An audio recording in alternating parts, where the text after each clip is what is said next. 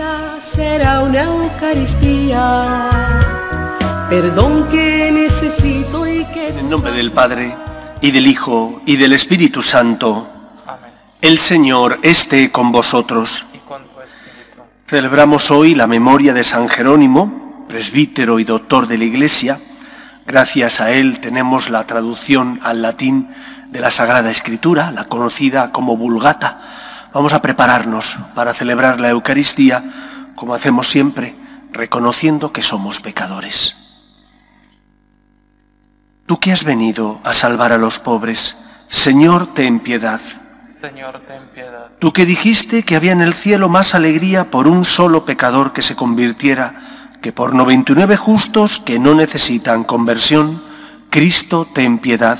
Cristo, ten piedad. Tú que eres el camino, la verdad y la vida, Señor, ten piedad. Señor, ten piedad. Dios Todopoderoso, tenga misericordia de nosotros, perdone nuestros pecados y nos lleve a la vida eterna. Amén. Oremos. Oh Dios, tú que concediste a San Jerónimo una estima tierna y viva por la Sagrada Escritura, haz que tu pueblo se alimente de tu palabra con mayor abundancia y encuentre en ella la fuente de la verdadera vida. Por Jesucristo nuestro Señor.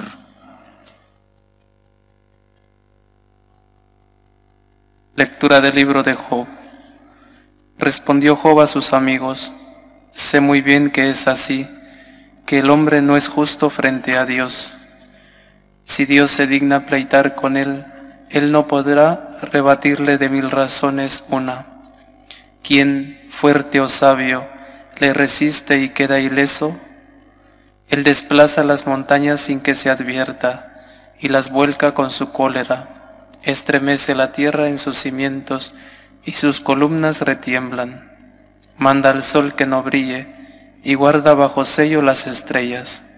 Él solo despliega los cielos y camina sobre la espalda del mar. Creó la Osa y Orión, las Pléyades y las cámaras del sur. Hace prodigios insondables, maravillas sin cuento. Si cruza junto a mí, no puedo verlo. Pasa rozándome y no lo siento. Si coge una presa, ¿quién se la quitará? ¿Quién le reclamará? ¿Qué estás haciendo? Cuanto menos podré yo replicarle o escoger argumentos contra él. Aunque tuviera razón, no recibiría respuesta. Tendría que suplicar a mi adversario. Aunque lo citara y me respondiera, no creo que me hiciera caso. Palabra de Dios. Te alabamos, Señor. Llegue hasta ti mi súplica, Señor. Llegue hasta ti mi súplica, Señor. Todo el día te estoy invocando, tendiendo las manos hacia ti. ¿Harás tú maravillas por los muertos? ¿Se alzarán las sombras para darte gracias? Llegue hasta ti mi súplica, Señor. ¿Se anuncia en el sepulcro tu misericordia o tu fidelidad en el reino de la muerte? ¿Se conocen tus maravillas en la tiniebla o tu justicia en el país del olvido? Llegue hasta ti mi súplica, Señor. Pero yo te pido auxilio. Por la mañana irá a tu encuentro mi súplica. ¿Por qué, Señor, me rechazas y me escondes tu rostro? Llegue hasta ti mi súplica, Señor.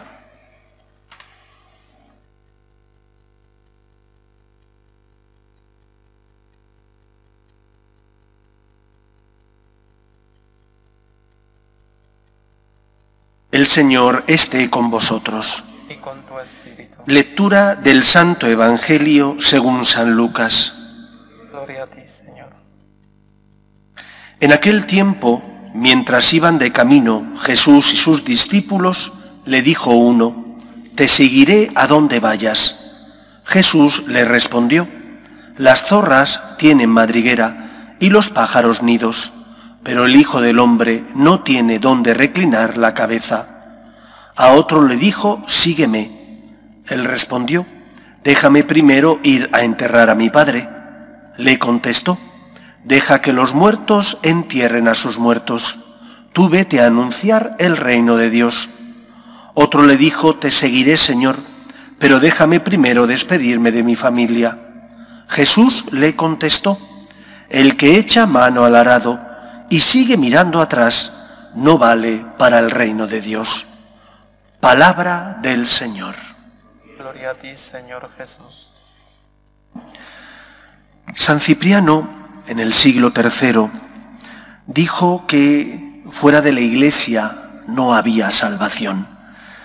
Esa frase ha quedado para la historia de la cristiandad como un aforismo, como una meta que nos tiene que hacer darnos cuenta de cuál es la misión que cada uno de nosotros ha recibido de Dios.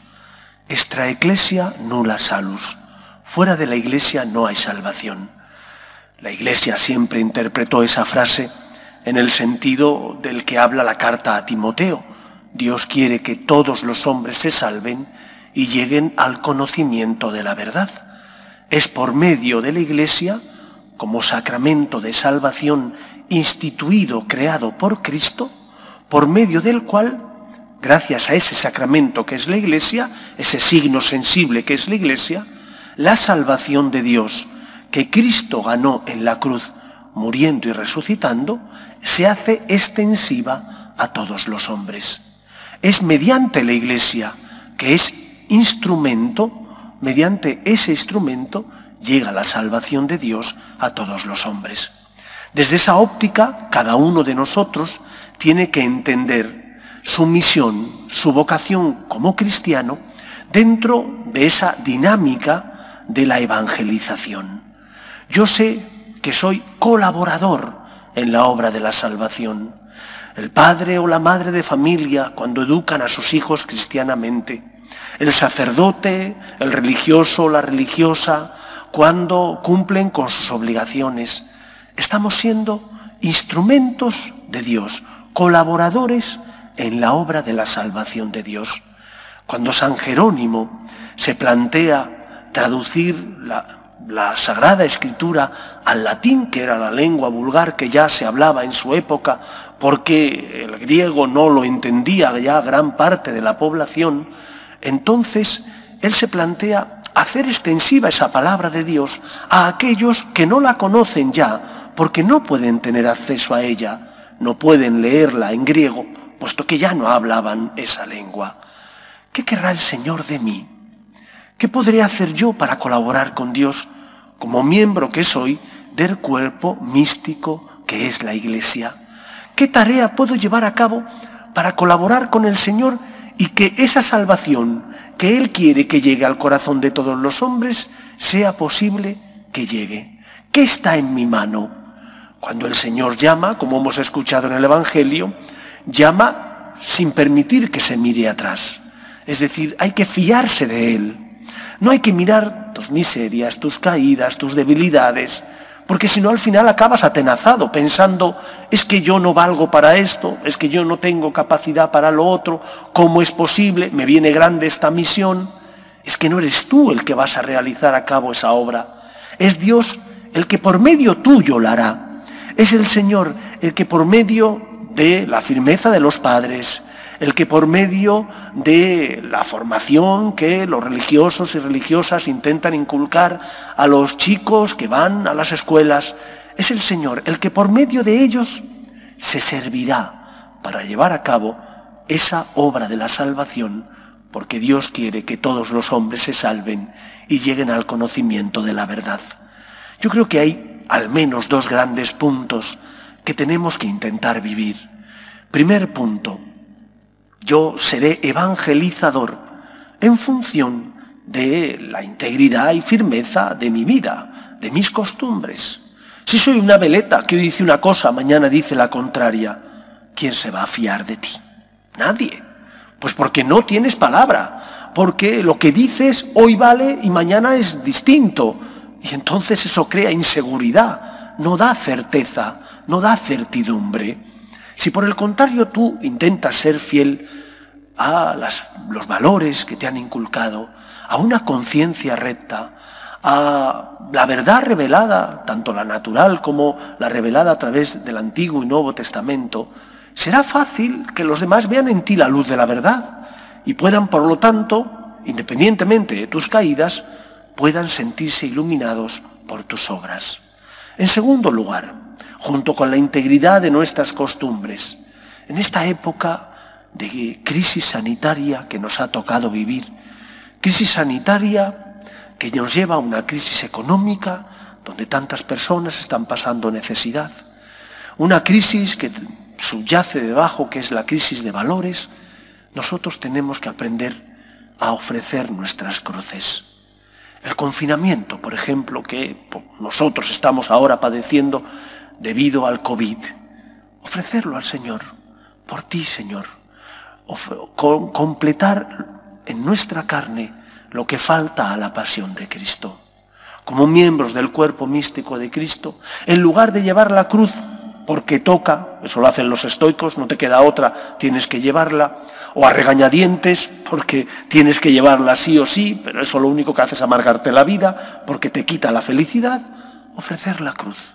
Por ti, Señor, como tú subiste a la cruz por mí, yo ofrezco la cruz para la salvación del mundo, en remisión por mis pecados, para que toques el corazón de aquella persona que no te conoce, pero que necesita tu amor y tu esperanza. Ofrezcamos nuestras cruces, veamos las cruces de la vida no como algo que me quita la felicidad, sino como un lugar, como un calvario que me sirve para colaborar con Dios, para asociarme a Él en la obra de la salvación. Y así podremos colaborar con Cristo en la obra de la salvación, ayudando a que la Iglesia sea ese sacramento universal de salvación que lleva la salvación a todos los hombres. Fuera de la Iglesia no hay salvación, decía Cipriano. Solo la Iglesia es el sacramento, el instrumento, el signo sensible que hace posible que el amor de Dios, que la salvación llegue al corazón de los hombres. Colaboremos con Dios en esta obra tan grande que es la obra del amor. Sintámonos afortunados por poder servir a tan gran Señor. Que el Señor nos ayude. Nos ponemos en pie. Oremos a Dios nuestro Padre.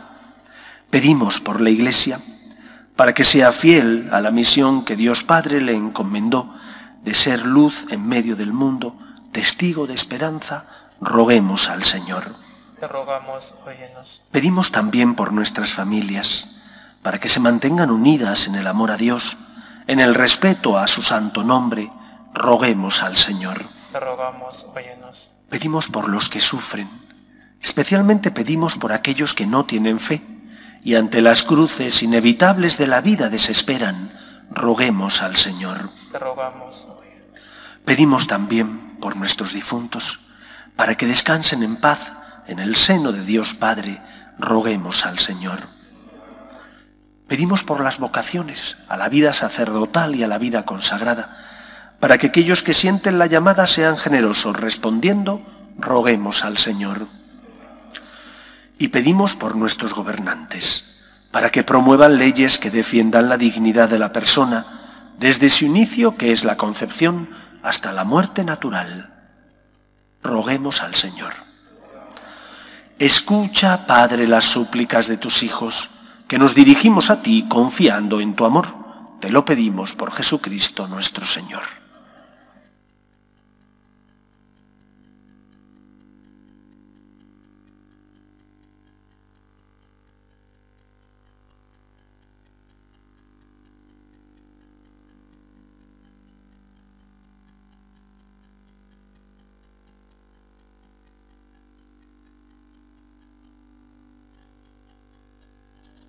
Bendito seas, Señor Dios del universo, por este pan, fruto de la tierra y del trabajo del hombre, que recibimos de tu generosidad y ahora te presentamos. Él será para nosotros pan de vida. Bendito seas por siempre.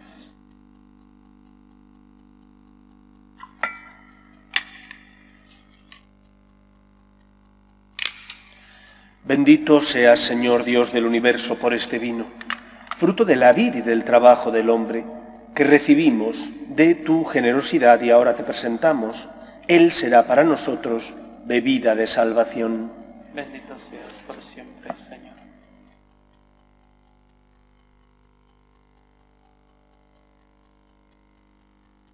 Orad, hermanos, para que este sacrificio mío y vuestro sea agradable a Dios Padre Todopoderoso.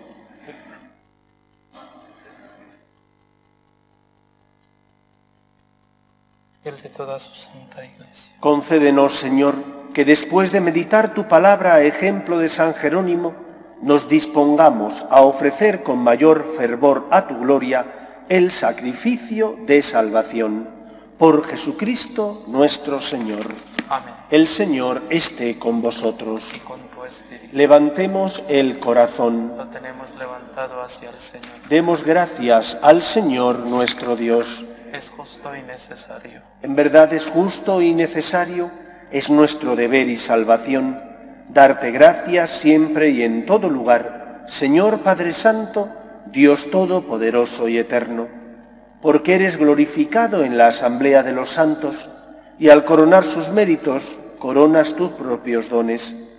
Tú nos ofreces el ejemplo de su vida, la ayuda de su intercesión y la participación en su destino, para que, animados por tan abundantes testigos, cubramos sin desfallecer la carrera que nos corresponde y alcancemos con ellos la corona de gloria que no se marchita, por Cristo Señor nuestro. Por eso, con los ángeles y arcángeles, te cantamos el himno de alabanza, diciendo sin cesar: Santo, Santo, Santo es el Señor, Dios del universo. Llenos están el cielo y la tierra de tu gloria. Hosana en el cielo. Bendito el que viene en nombre del Señor. Hosana en el cielo. Santo eres en verdad, Señor, fuente de toda santidad. Por eso te pedimos que santifiques estos dones con la efusión de tu Espíritu, de manera que se conviertan para nosotros en el cuerpo y la sangre de Jesucristo nuestro Señor, el cual, cuando iba a ser entregado a su pasión, voluntariamente aceptada, tomó pan, dándote gracias lo partió y lo dio a sus discípulos diciendo: Tomad y comed todos de él, porque esto es mi cuerpo, que será entregado por vosotros.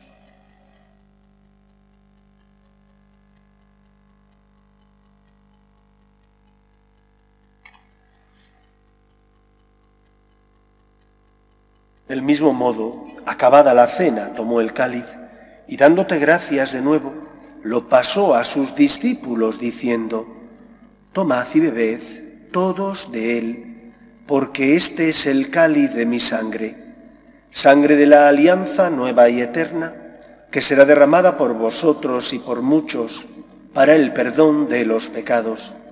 Haced esto en conmemoración mía.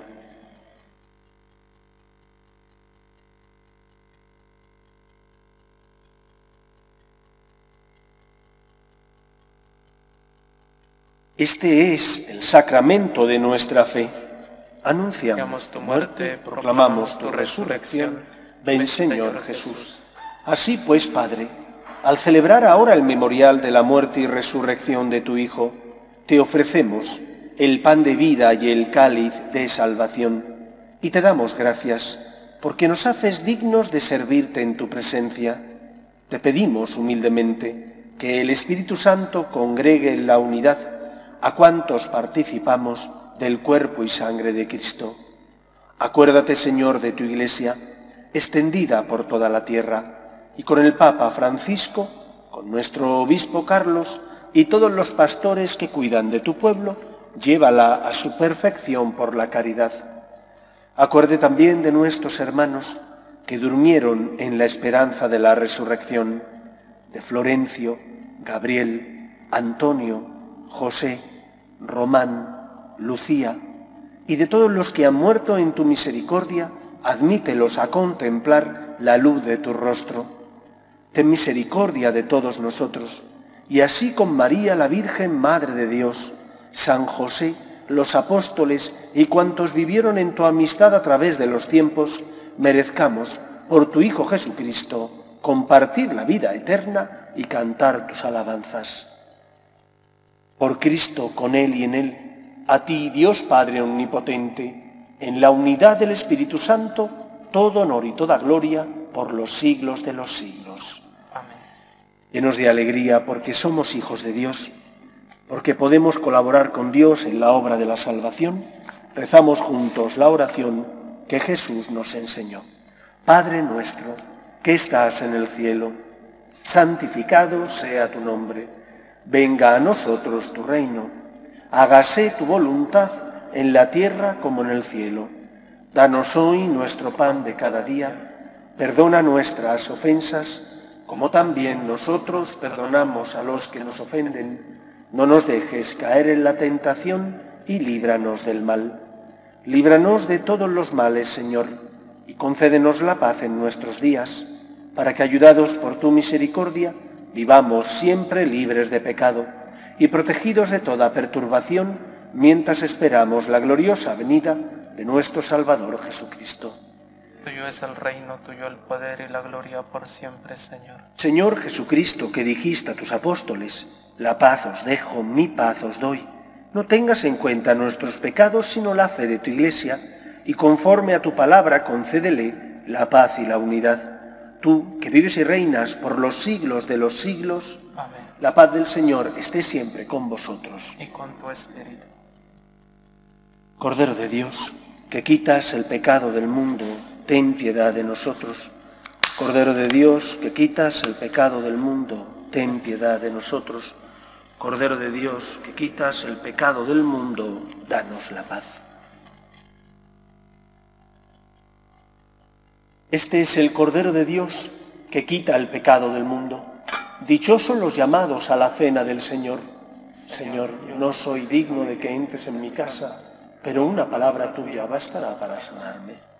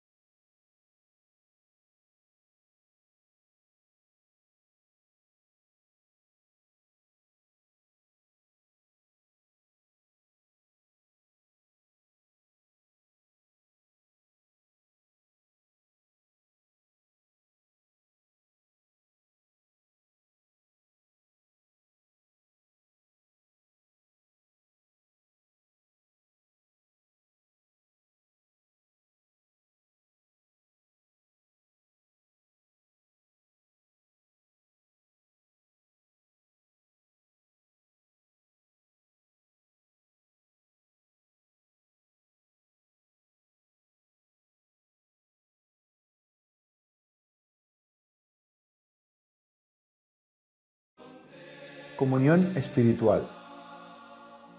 Creo, Jesús mío, que estás real y verdaderamente en el cielo y en el santísimo sacramento del altar. Te amo sobre todas las cosas y deseo vivamente recibirte dentro de mi alma. Pero no pudiendo hacerlo ahora sacramentalmente, ven al menos espiritualmente a mi corazón. Y como si ya te hubiese recibido, te abrazo y me uno del todo a ti. Señor, no permitas que jamás me aparte de ti. Amén.